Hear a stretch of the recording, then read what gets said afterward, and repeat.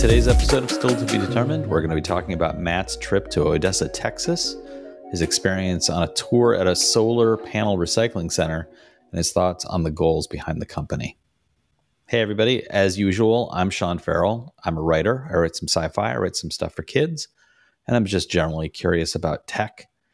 And luckily for me, my brother is that Matt of Undecided with Matt Farrell, which takes a look at emerging tech and its impact on our lives. And after I tripped over my own tongue there, Matt, how are you doing? I'm doing pretty well. How about yourself? I'm getting like that end of year, I don't know, just like the year's almost over. Looking forward to the holidays, taking some breaks and just trying to relax a little bit. So I feel like a kid that's like at the end of the school year, like let's get this done. Let's get that final exam done. Yeah. You remember in Richard Donner's Superman film when the craft that Kal-El was put into came screaming through the atmosphere and crashed into Kansas? Yeah. That was me on Thursday entering the end of year mode. I had planned on taking this coming week off from work. I had already gotten approval. And then something came up that I needed to do on Friday, which meant I couldn't work on Friday either. So I sort of impromptu turned to my manager and was like, I can't work Friday either. Can I take a personal day? And he was like, yeah, that's fine. So I ended up doing that. And Thursday turned into one of those days at work where instead of it being like, happy holidays, have a good break, it's, what do you mean you're leaving? We've got 25 things that we want you to do. And I ended the day, and by the end of the day, I couldn't care less about anything that was going on in the office. And so I feel like I just crashed to earth, and it hasn't really sunk in that I'm not working tomorrow. So I think tomorrow is going to be a blissful morning where I wake up and look around and realize I can close my eyes and go back to sleep. So I'm looking forward to that. And I won't be working until January. So I've got now 2 weeks. That's nice. Yeah. 2 weeks of decompression time, which I am really looking forward to. Before we get into our conversation about Matt's most recent episode, which is about the solar recycling plant in Odessa, we like to take a look at some of your comments from previous episodes. So I wanted to share some comments that I found on our older episodes, like this one from episode 196, which is our discussion about Matt's home automation. There was a nice little comment from Ryu Kagedesu, who wrote in to say, in 6 months, when Sean's second book hits, can we do a video where the roles are reversed and Matt talks about the book series? Yeah. Thank you, Ryu. That's very kind of you to suggest that. I think we will only do that if it seems like it's interesting to people. I wouldn't want to take over the channel for myself. But if people are interested, please jump into the comments, let us know, and we'll plan on doing something like that. It would be a lot of fun, I think.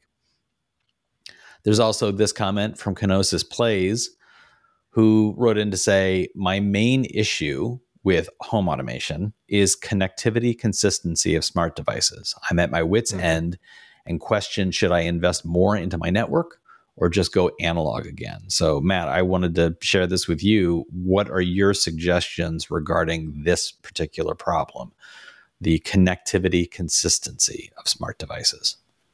Oh man, it's a bag of pain, unfortunately. I'm experiencing that in my house. Typically it's Wi-Fi devices that tend to like really bite in the butt. And when you get stuff that's like Matter certified using something called Thread or Zigbee, you tend not to have those problems. Or Lutron devices, which have their own proprietary network, you never have problems there. So you just really have to shop around and find the right technologies that you have greater control over. But if you're trying to do Wi-Fi, it's sharing bandwidth with your phones and your laptops and everything else in your house. And typically home Wi-Fi routers are not very good at having lots of devices connected. So as soon as you get to like 20 devices, things will just start randomly dropping off your network. So it's like a very bad experience. So I would say stay away from Wi-Fi, stick to things like Zigbee or Thread, and try to roll your own. Use something like a Home Assistant box or Homey Pro or a Smart Things. So pick whatever hub you want to use. But that's typically what I would recommend, because you'll have more consistent connections and it'll be very reliable. And they're not going to compete with your home devices. So that's what I would recommend. Is there anything behind one brand for all things? Is there more often consistency when it's one brand for everything, or is that impossible given the level of specificity I want this lamp to turn on, and I want to control my hot water heater, and I want to control my refrigerator, and so there's no way you can do all of that with one brand. It's impossible. There's no company that makes everything. There are companies like Aqara that do a really good swath of things, but then there's still limitations. So it's like you're going to have a mix and match of things. So it's really just making sure that you're picking the most reliable brands that you hear people talking about the most. And so it's like, for me, there'd be Lutron, Aqara. Stay away from those no-name brand things on Amazon that, here's a smart outlet for $5. It's like, you might want to think twice about that. Stick to a brand that, you typically get what you pay for. So maybe a different brand is $15 as opposed to $5, but it's going to be more reliable. So it will be less of a pain in the butt over the long run. And is there any benefit from having, I know that like my Wi-Fi network has a guest network available. Is there any value to having your devices on a secondary network as opposed to your primary network? Yes, but not for reliability. Because that won't help you with that. Like I said, like if you have a typical Wi-Fi router, commercial grade, not commercial, but consumer grade router, no joke, you hit 25 devices, you're going to start having problems. And it doesn't matter whether it's on a guest network or your main network. The reason why you'd want to use something like a guest network is security. So it's like, here's some devices that need Wi-Fi access, and it's like every device you add that has Wi-Fi or is connected to your home network is adding another vector for security issues. If that device is not being updated by the manufacturer, if the firmware is out of date and has a security hole. So for things like that, putting it on a guest network isolates it from your important devices. And so it still has the internet access. Like your laptop with your bank account. Yeah. Right. You're firewalling that stuff on its own network. It's usually called a virtual LAN or like a VLAN. So I've got a VLAN in my house where all my smart home stuff is on its own network. So if things run amok on that network, I don't worry about it, because it's like it's not going to get to my home computer or things like that. So for security, yes, but not for reliability. I also found some comments on Matt's most recent videos, like this one from his video on hydrogen's use as an energy storage medium. George Powell wrote in to say, efficiency is good, but leaks and general safety is still a problem. And there's a second efficiency problem, cold storage. It takes energy to keep hydrogen cold, and even then, some still boils off. This might be easier in naturally cold environments, but it's difficult to handle either way. Doing this in a static location could work, but doing it in any sort of vehicle seems like unnecessarily difficult engineering challenge.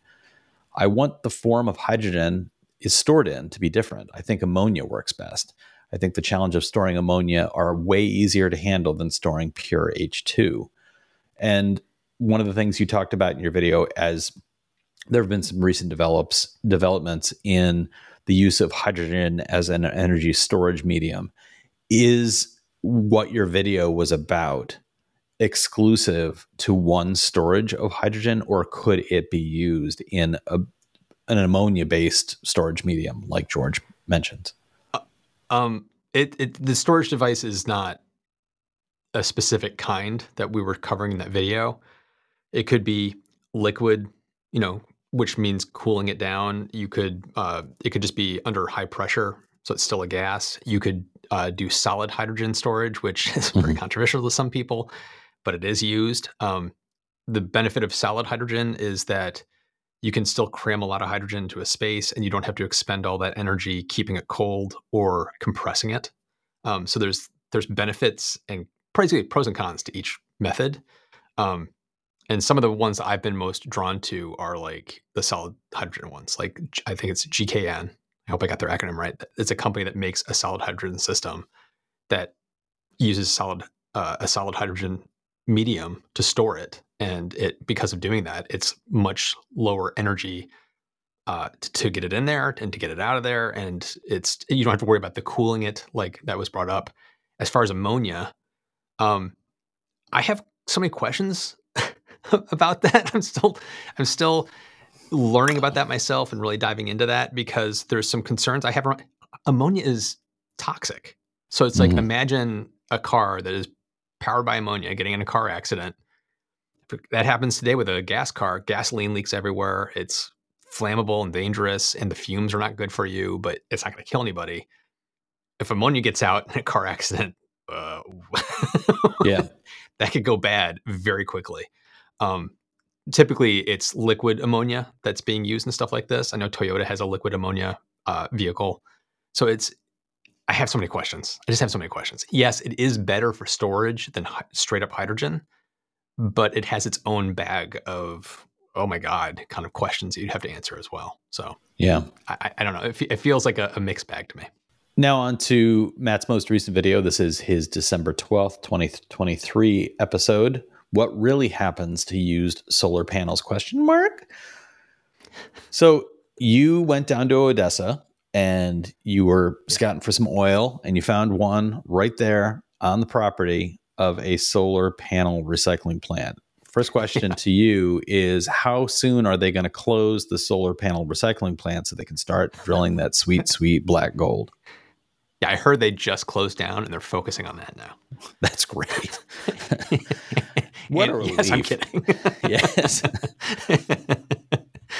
So I think the two researchers, the two heads of this company that you talked about, there was Suvi and the other gentleman's name escapes me. Robert? Yes. Suvi and Robert. Both of them seem almost giddy with optimism. Yeah. Really kind of refreshing to see, given the state of, well, the world. And given the way that a lot of environmentalists talk about these issues and the concerns that we have with these issues, you talk about it in your video. The tonnage of panels that exist, the questions about what to do with them. And their optimism was very refreshing. And I wondered how much of their optimism, how much did they share with you regarding the scope of efficiency and usability of their technique in the future? Do they see this as they're very close to as good as it can get? Do they see more growth and more potential for being able to reclaim even a higher percentage? And did they talk at all about what kinds of percentages of recyclability are they talking about? Do they still end up with scrap that is useless and therefore garbage? Or, like one of the things you pointed out, they're reclaiming aluminum, and reclaiming aluminum is cheaper than mining and developing new aluminum. Yep. So at the end of the day, do they literally have just like a handful of useless junk, or do they have something that they're like, oh, we're so close to getting every piece of this out? It's that. The way about their giddiness, I just want to say something about that. I've talked to a lot of people in different industries, and you can always tell when a small company like this like feels like they've cracked it and they're like on it and like they've got this at hand, because the owners and the inventors typically are just like geeking out and they just are like really into it and just you can feel the authenticity coming off of them. And I got that sense coming off of both of these gentlemen when I was there. They both are just really kind of geeking out on what they're able to do and where the potential is going. For the efficiency, they're able to get like every piece of valuable material. They're able to get it all out now. And yes, there's going to be stuff left over that's not used, but it's stuff that nobody cares about. And it's minimal. Like plastic. The reason that they're so giddy, when they were showing me stuff, there was stuff I couldn't show.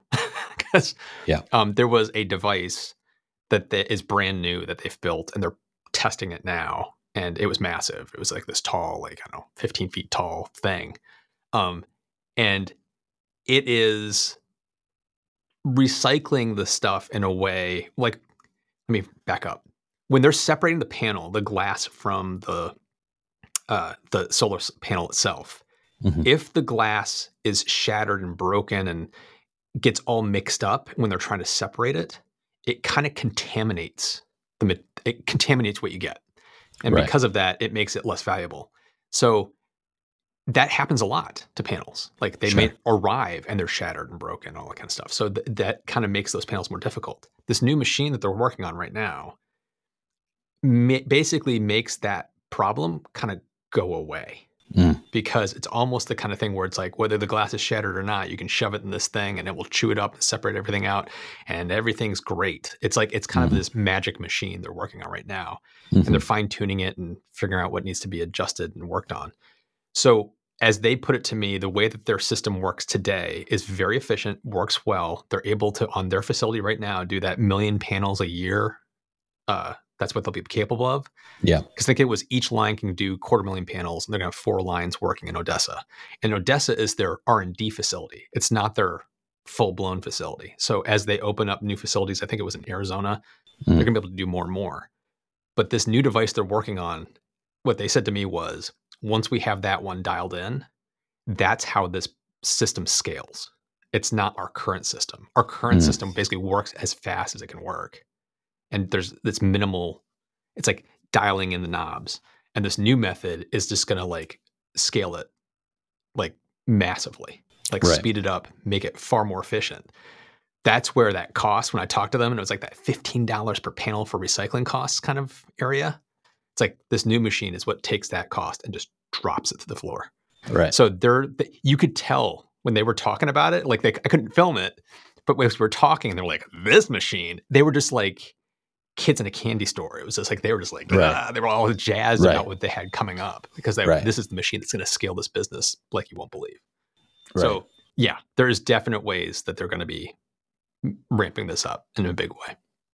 Are they planning on going through a expansion or franchising, or finding the places where there are simply the most solar panels and going into those locations to offer localities the recycling option, and working with municipalities to gather all this stuff and get all this refuse reusable? Or are they creating a supply chain sort of in reverse, where they're going to have centralized locations and various places all across the country would be shipping them stuff? How is do you know anything about how they're planning on basing themselves or locating themselves where they need to be? It sounds like it's more that one, where they're going to work with partners to get all the panels to come to their facilities, and then they take care of it there. But I don't know, reading between the lines of the conversation I had, it wouldn't surprise me if down the road it evolves into that, because there is a lot of money to be made where you partner with a company like a solar panel manufacturer. Yeah. And you actually do a little mini recycling area in their facility. So as panels come off the line that don't meet the quality assurance and need to be junked, they would want to recapture that. Yeah. They recapture it right on premises and can kind of like do that closed loop. So that to me feels like, if they're going to do that, it feels like that would be like down the road. For right now, the initial stuff is getting partnerships and getting panels to come to their central facilities. And then that's where they recycle it and take care of all the selling it back out into the public. I would also hope for them to have partnerships with the solar panel manufacturers for another reason, which is something we talked about on the channel before. I keep going back to the people who make these things need to be responsible for how to dispose of them. And I think that if they have these partnerships with whatever manufacturers, so that companies being able to sell things to consumers, whether it's corporate consumers or individuals, and being able to say, when this thing dies, contact us and we will help you send it back to us and we will take care of it. I think that has a value to it that goes beyond money. It has a kind of a demonstration of ethics and like a demonstration of responsibility that I think is missing in a lot of corporate action right now. And I think there would be a lot of positive view of companies that would do that, to take that stuff back and reuse it and say, like, this is a closed loop. You've bought the panel from us, and after 15 years, the panel is no longer working the way you want it to. We will take it back. We'll recycle it. We'll sell you a new one. Well, I don't want to sound like I'm on the capitalism, free market, go. But the kind of what they're doing right now by getting the cost to go down so low for recycling and the materials that they'll be able to sell back out, it's going to be eventually cheaper to just get recycled materials versus mining for new. Right. And so just because of that, it's going to pull the commercial industry to wanting to do closed loop, because it'll be a way for them to save money in making their solar panels and making their batteries or whatever it is that's being recycled. So it's just about getting that recycling cost so low that it's just a no-brainer for any company, whether there is like legal requirements or social pressure. It doesn't matter. It's like money would make them gravitate that way anyway. And I don't know if I can't remember if I brought it up in the video, but I talked to Subi about how the EU has regulations around, it's basically e-waste. So a company that makes a thing is responsible for that thing at the end of its life. And so there's this requirement for solar panel manufacturers to recycle their solar panels and get a certain percentage back out of that material that's recycled. Like, so here's a panel, you have to recover 60% of the materials back out of that panel, at least. And I asked him, I'm like, do we need something like that here in the US? And his response was, he thinks that law is awful because it's stifled innovation for recycling in Europe. Because he said, technically, right now, the way it works, you pop the aluminum frame off a solar panel, and essentially you've hit your requirement. And so he said, because of that, recyclers aren't trying to innovate to get more out of it. They're abiding by the law, and so they're doing exactly what they were told they had to do, but yet there's no innovation happening and there's no real recycling happening. And so he said, I don't think we should be doing that because it's awful. And he really is advocating for kind of like that advanced recycling, which is what they're trying to do. And the thing I thought that was interesting about Subi is he was the CEO and founder of a solar panel company. So he worked on the manufacturing side for 20 years, and now he's on the recycling side. So he knows the business from both sides. So it's like he knows how to talk to the solar panel companies. He knows what they're interested in, what they're concerned by. So he's trying to answer all the questions that he knows from his experience for what they would want. And it's like, I think that's one of the other things that gives them, I think, a leg up, is that they have kind of a deep knowledge of the industry from those decades of experience. It's interesting too, because it makes you wonder if he was standing there watching 20 years worth of solar panels go out of his company. It was just like, I wonder what's going to happen with those. Where are they going? Where are they going to end where are up? they going? I sure did spend a lot of money on that. silver. Hey, wait a minute. You know where there's silver? In their panels. Exactly. So one of the things that we've talked about on the channel regarding solar panels is the secondary market.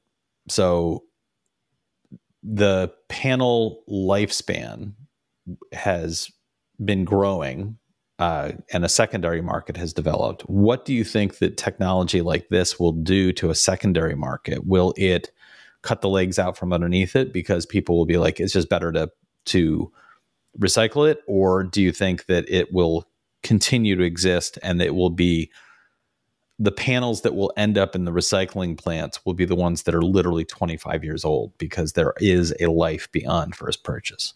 This will not stifle that. The second life market is going to be vibrant.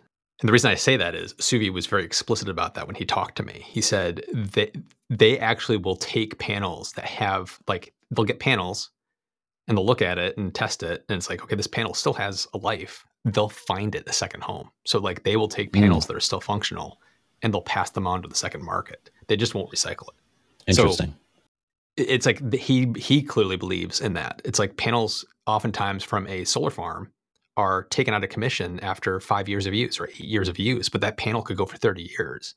So that can go on to somebody else's home. And a good friend of mine, Ricky, who runs the YouTube channel 2-Bit Da Vinci, he's done this exact thing. He's bought secondhand panels and put them on his home, and you can save massive amounts of money going that route. And you still have great panels that still have very high efficiency. So it's definitely a market that's not going to get squashed by this at all. Mm-hmm. And what about people who have been hoarding dead panels? Do we have places that are just like stacks of dead panels that have been waiting for this kind of tech to come along? And does this mean that there will be trucks heading into waste dumps around the country looking for those panels that have been stacked up neatly in the corner, waiting for the day when they might be turned into a recyclable material? I don't know of any place that's hoarding them like that. There might be. I'd have to look into it. I'm not sure. But I do know places that have been junking them and just like putting them into the garbage heaps. That's not going to work because those panels are just like buried and just mangled and, So it's like we'd need that. Remember that second machine I talked about what they're building? That it might work where it doesn't matter what you put in, you can get something out. Maybe as the tech gets more and more advanced, we'd be able to basically go dumpster diving into those old heaps and start pulling old stuff out. Mm-hmm. But as for right now, that's not possible. Too bad. Although perhaps, who's to say, maybe there's something in the tech that they're developing for solar panels. Why does it have to be limited to just solar panels? Maybe there's a day when we just take any trash and dump it into a thing and it spits out the reusable materials separated and ready to go. Fingers crossed. So listeners, viewers, what did you think about all this? Are you excited about the potential of this? Do you think it's got a future? And do you think that, like Matt described it, should we be setting it up so that it's a place where all the panels are taken? Or do you think that this is something that should be spread around and shared? Let us know in the comments. If you'd like to support the show, please consider reviewing us. You can go back wherever it was you found us, leave a review. Don't forget to subscribe, and please do share it with your friends. All of those are great ways to support us. And if you want to support us directly, you can click the join button on YouTube or go to stilltbd.fm, click the become a supporter button. It allows you to throw some coins at our heads. We appreciate the welts. The podcast gets made, and then everybody goes to bed happy. And just a word of warning to everybody about what's coming up on the channel. This is likely our last recording of the year. So we are going to be entering a bit of a break, but we'll be back in 2024. Holy cow. 2024. And we'll be ready with some of Matt's new episodes. Matt, do you want to give us a quick, very quick, one word per video? What are 3 topics coming up in early 2024? A crazy ass wind turbine, really crazy. Wind turbines for your home. Oh yeah, there's so many. I don't know what's going to come after that. There's 4 or 5 that we're looking at possibly doing, but I don't want to get into those quite yet. But there's a couple of wind turbine ones that I think people might find interesting. All right, so it's going to be a windy 2024. We'll have to look forward to that. Thank you, everybody, for listening or watching. And wherever you are in the world, we hope you have a safe entry into the new year. We hope you have a pleasant holiday season. And let's hope that 2024 turns into a great year for everybody. We'll talk to you next time. Bye-bye.